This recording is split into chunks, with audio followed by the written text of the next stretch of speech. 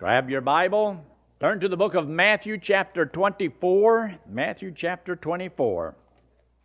Somebody asked me one time, says, what are you speaking on Sunday? I said, I don't usually tell in advance what I'm going to speak on. You know what they said? You're not prepared yet, are you? I don't know how they knew. Matthew chapter 24. Jesus was asked the question about when are you coming back? What are the signs of your coming? So he'd given them a lot of information. Information we've already covered before. But there's a statement that I want to read to you. Look there in verse 32. Matthew 24 and verse 32. Now learn a parable of the fig tree. When its branch is yet tender and putteth forth leaves, you know that summer is nigh. So likewise ye, when you shall see all these things, know that it is near, even at the doors.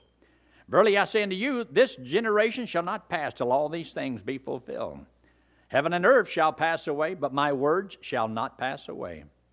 But at that day and hour knoweth no man, no, not the angels of heaven, but my Father only.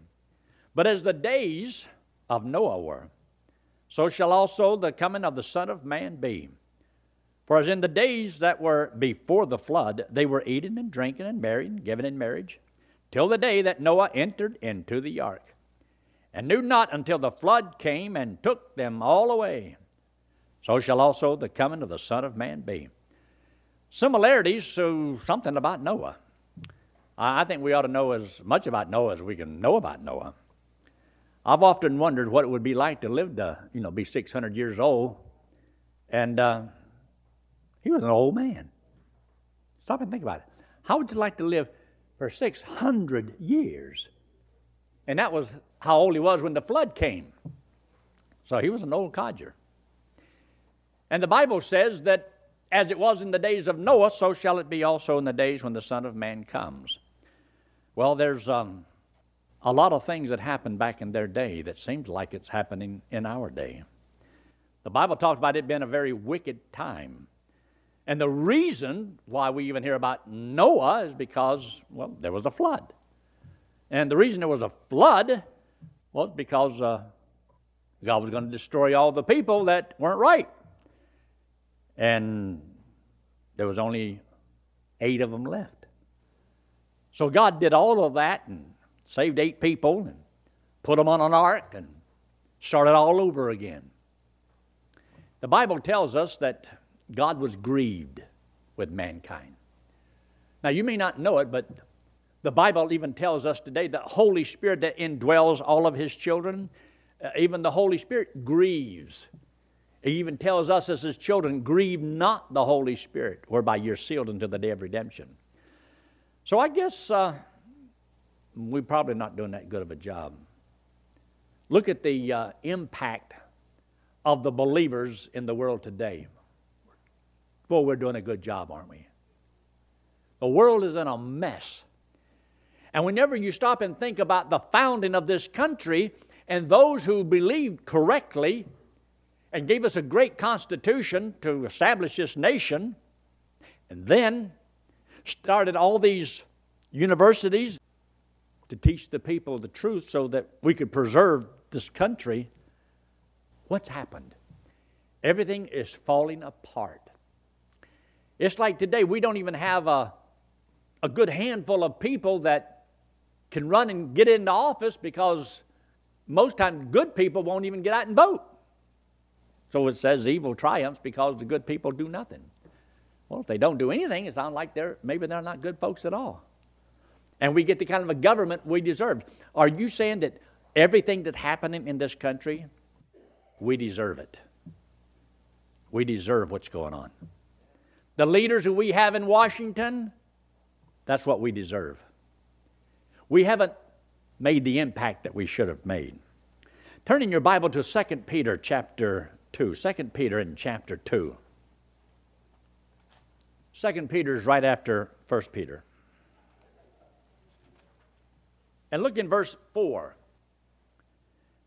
It says, for if God spared not the angels that sinned, but cast them down to hell, delivered them into chains of darkness to be reserved unto judgment, and spared not the old world, but saved Noah, the 8th person, a preacher of righteousness, bringing in the flood upon the world of the ungodly. Now, according to this verse, and we might not have known it before, but Noah was a preacher. He was a carpenter, but he was also a preacher. And he was a preacher of righteousness. But I don't believe he was a preacher of man's righteousness, but of God's righteousness. But he probably did share with the people that listened to him that their righteousness wasn't very good. They probably mocked and made a lot of fun of him. Evidently, he didn't have too many so-called converts. People didn't believe what he had to say. Well, what did he say? Well, he just told them that there was going to be a flood. Well, they had never seen a flood. There's going to be a rain. They'd never seen rain. So there's a lot of things that they had to just take it by faith. No, believe it because Noah said it.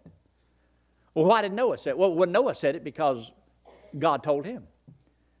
Somebody believed God and somebody doesn't believe God. It's about where we are today. There's people that believe and there's people that don't believe.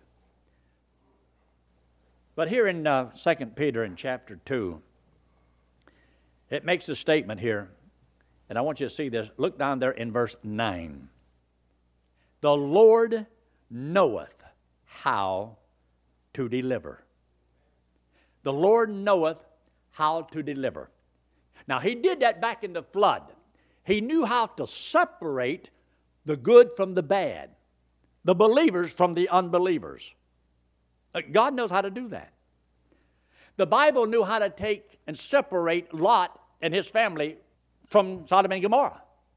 And he knew not only who to separate, he knew how to get it done. He did it. Now, he says he's coming back again. And he's going to separate the believers from the unbelievers. See, there's only two kind of people in the world, believers and unbelievers. Saints and the ain'ts. Those that are in and those that are out. But when Christ comes in the air for his saints, he's going to deliver us out of this world, and then he's going to punish the world. Well, he's already done it several times. So he figured out a way to do it. He can do it again. All I know is it's going to happen.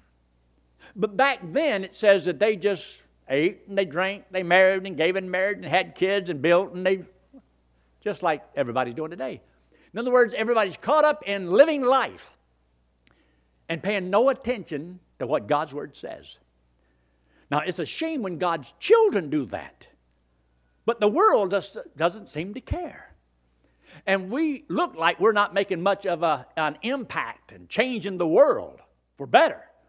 It looks like the world's getting worse.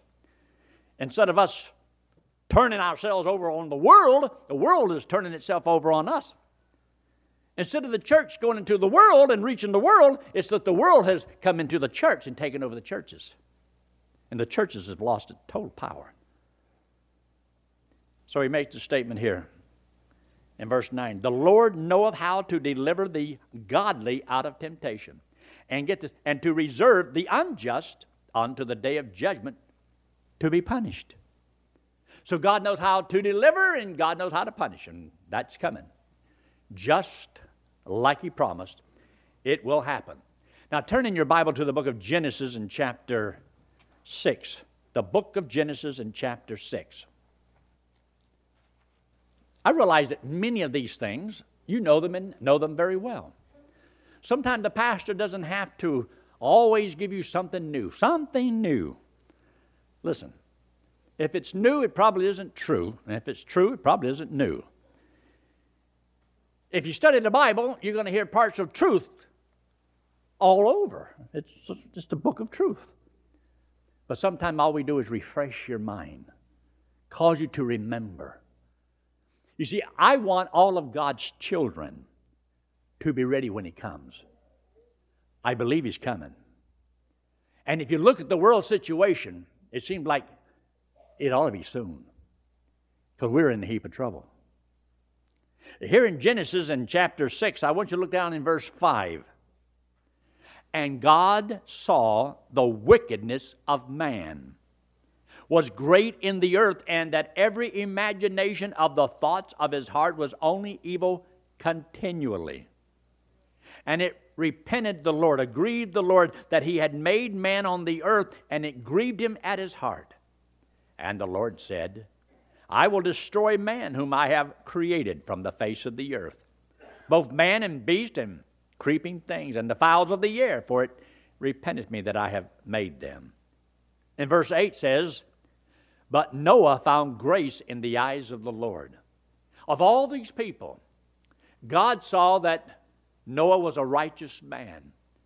He believed in the Lord, he trusted in the Lord, and he lived for the Lord. So God, out of all the people on the earth, chose this man. Chose this man to do something that was really unique. Think of how many people know about Noah. The world has heard of Noah. And what did he do? He built a boat.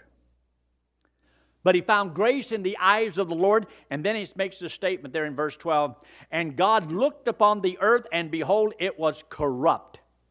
All flesh had corrupted his way upon the earth. And Jesus says, as it was in the days of Noah, so shall it be when the Son of Man returns. Do you think that there's a good possibility we're about as corrupt as they could have been? Whenever you think of how God judged Sodom and Gomorrah because of the homosexuals, back then they called them sodomites, look at the world today. Everybody has to accept their lifestyle, believing that it's okay. Well, I don't believe that it's okay. I believe wrong is wrong. And the Bible tells us that God says everything's corrupt. Every thought of their mind corrupt. It's like nobody cares what God says. I believe there's people who have a Bible and they read their Bible and then it doesn't change their life at all. They still just do whatever they want to do. Right and wrong is in their judgment. Don't tell me what I can and cannot do. They're going to do whatever they want. Today, and I hate to say it this way, I believe that the majority of people have totally lost any esteem or respect for the preachers. They just don't believe them anymore, don't trust them anymore. And most of it's nothing but a game. But they do not do what the preacher tells them to do. I'll bet you if I told you what to do or told you not to do something, you'd do what you want to do anyway. If you agreed with me, you would. If you don't agree, you're not, because you don't put that esteem up there. They don't believe Noah knows what he's talking about. We have people today have lost total respect. Listen to a lot of the stuff that's written about all of our leaders, what they say about preachers. And there can be one preacher someplace, and he really messed up bad. Buddy, the news media will jump on that and blow it sky high. Because they want everybody to know what that preacher did. You know, as long as you're doing right, nobody says anything. But let you do something wrong, and man, it's news. Well, that's what we thrive on. What's going on lately? Most people love gossip, to sow seeds of discord, backbiting, all kind of wicked stuff. Our world is full of that. And so he says here in verse 13, and God said unto Noah, the end of all flesh is come before me, for the earth is filled with violence through them, and behold, I will destroy them from the earth. So this is what God says he is going to do. Look there in chapter 7, and look in verse 1.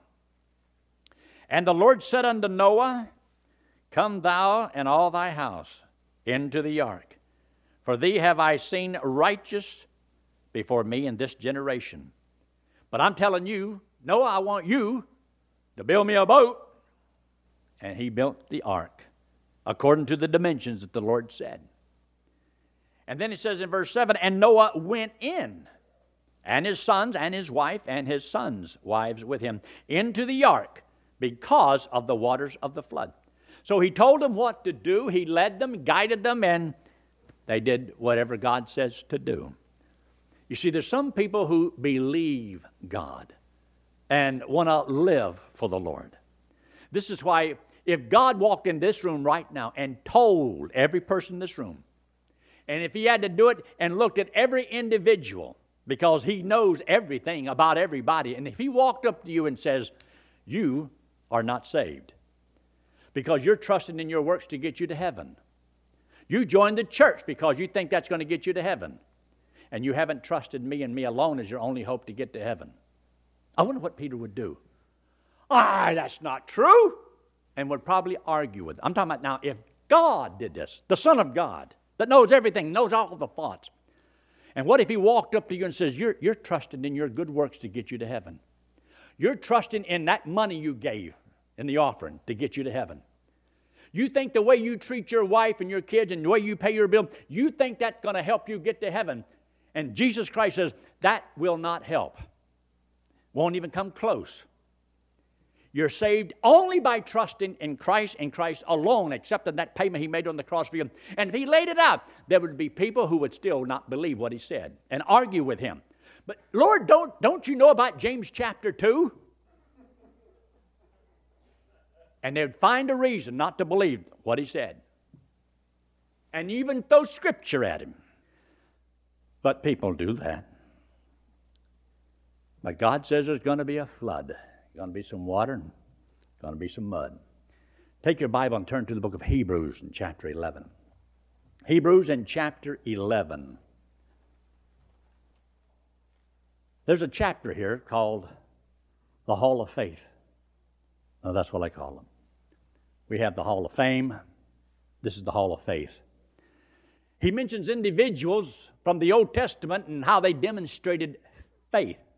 You see, you and I are told, as ye have received Christ Jesus the Lord, so walk ye in him. How did you receive him? Oh, by faith. So how are you supposed to live? Oh, by faith. The just shall live by faith. In other words, we're supposed to live our life believing God, taking him at his word, doing what he says. And God says, lean not unto thine own understanding. In all thy ways acknowledge him, and he shall direct thy path. God says, do not trust yourself. There is a way that seemeth right unto a man. It seems right. So that's what people do. They do what seems right in their own eyes. So they become their own guide, their own God. And it doesn't matter what the Bible says. They're going to do what they want to do. Live however they please. Right and wrong is according to them. Or they take opinion polls. Well, everybody in the church says. It doesn't matter what the opinion is. This is why it's interesting. You hear all these opinion polls. The opinion polls. No, we're going by what do the people think. Let me just tell you this. If I was the President of the United States, it wouldn't matter what anybody thought. I would go by the thing of what's right and what's wrong. Whatever is right, it has to be according to the Constitution, government-wise. If it ain't right here, it ain't right. Period. If it's wrong, it's wrong. If the Constitution don't give you the right to do something, well, then it's wrong. You can do whatever this here says for the ruling part of it. And the people that's not listed in there, you're a free man. You can do whatever as long as you don't violate this. It's just like God says, if you love one another, you can live like you please. If you love one another. But what's the problem? Sin abounds because the love of many has waxed cold. So when there's no love, sin abounds. Why is sin abounding? Because there's no love. People don't love God, and they don't love one another. So now we use everyone, and we want to manipulate government by manipulating the people that get in to give us what we want. And it's all wrong. I told you one time, I said, I'd run for office, and my platform would be, I promise to do nothing for you. I'm not going to do anything for you. I'm going to let you work and make your own money and supply your own needs from the cradle to the grave. It's not government's job to interfere. And believe it or not, that's the truth. That's the way it's supposed to be. It's not government's job to take care of people. But you see, you are supposed to be responsible. Government's supposed to make sure that nobody takes away that right that you have to provide and to meet your needs, to save your money. They're not supposed to be manipulating the money in this world. But what they're doing is very simple. You see, Congress is the only one that has the right to print money. The Federal Reserve doesn't have the authority. You see, they're not a part of government, so they can make the money and then sell it. Now you owe it in the debt. And where do they get it? Well, they just print it out of thin air. Didn't cost them. And they get rich. And we get poor. And the more money they print, the less our money's worth. That's illegal plunder. Illegally stealing from the people. That's wrong. What happened to people that say, look, we get to Washington, number one, do away with the Federal Reserve. And every program that's not constitutional. That's it. And get back to the gold and silver standard that's authorized in the Constitution. You could turn this whole thing around. But see, we don't have people who want that because, see, we have been getting from the government for so long. We can't stop. And because of that, we would rather sink the whole nation. Let it all go under. And guess what? It will. It will. But here in the book of Hebrews in chapter 11, I want you to look there in verse 7. In verse 7, there's about 6 things here I want to show you very quickly. By faith, Noah, being warned of God of things not seen as yet, moved with fear, prepared an ark to the saving of his house, by the which he condemned the world and became heir of the righteousness which is by faith. This is the chapter on what does it mean to live by faith. Because he tells us that in chapter 10, the just shall live by faith. Then it tells us what is faith. Let's see there in verse 1. Now the faith is the substance of things hoped for, the evidence of things not seen. In other words, you can't see how God's going to do something, but you believe God will make it happen. And you don't know how, but you just do it. But look what he says in verse 7. By faith, Noah. Now there's a foundation for Noah's faith. A foundation. He was warned of who? God. Noah believed God. That's the foundation on which everything else takes place. Without that, there is nothing. So faith was not in Noah. Noah's faith was not in his sons or their wives. His faith was in God. And God, as he looks upon the earth, is looking for one thing. He's looking for faith. He's looking for individuals that have faith, that believe him, because God wants to use them. Now here he makes a statement. He was warned of God, and that means he heard the word of God. You and I have his word, and God says right before he had mentioned this about, as it was in the days of Noah, he says, the heavens and the earth shall pass away, but my word shall never pass away. You see, when you rest upon the word of God, you're resting upon a foundation that will never pass away. It's a rock. It's a solid truth. It doesn't come and go. It's not like sand. You see, a lot of the insecurity in America today is because we've got a bunch of people trying to make law on sand. It's not on the Constitution. It's sand. It's on people's opinion, and nobody knows how it's going to come down. Nobody knows whether to invest or not to invest, to hire or not to hire, because they don't know how many of my taxes are going to take or what's going to happen to me. They don't know what's going to happen to anything. Nobody's sure about Medicaid, Medicare, and Medicare or Social Security. Everything's all up in the air. Nobody knows. And it destroys the will of the people to produce. That's where we are. By faith, Noah, being warned of God. And God says, as it was in the days of Noah. Did God warn in the days of Noah? Can the preachers be warning people today, and still it doesn't seem to matter what you say, how hard you hit on the Word of God? I sometimes wonder, we have a message that we put out on the radio. There's people that hear the message every day, some cases twice a day. And you know, in spite of all of those places and all those people that hear all those sermons that I've been preaching, and I done preached a bunch. Do you know there's only a handful of people that ever say thank you or hear something to help you on the radio broadcast? Did you know if it wasn't for the people sitting here and a few people that send in donations, we wouldn't be on there at all? Only because some people care. Enough people give a little extra and they put it on for the radio broadcast. I'm just making a statement about the complacency of people. But we're trying to get the message out because there's something more important than saving America. There's something more important than saving the world.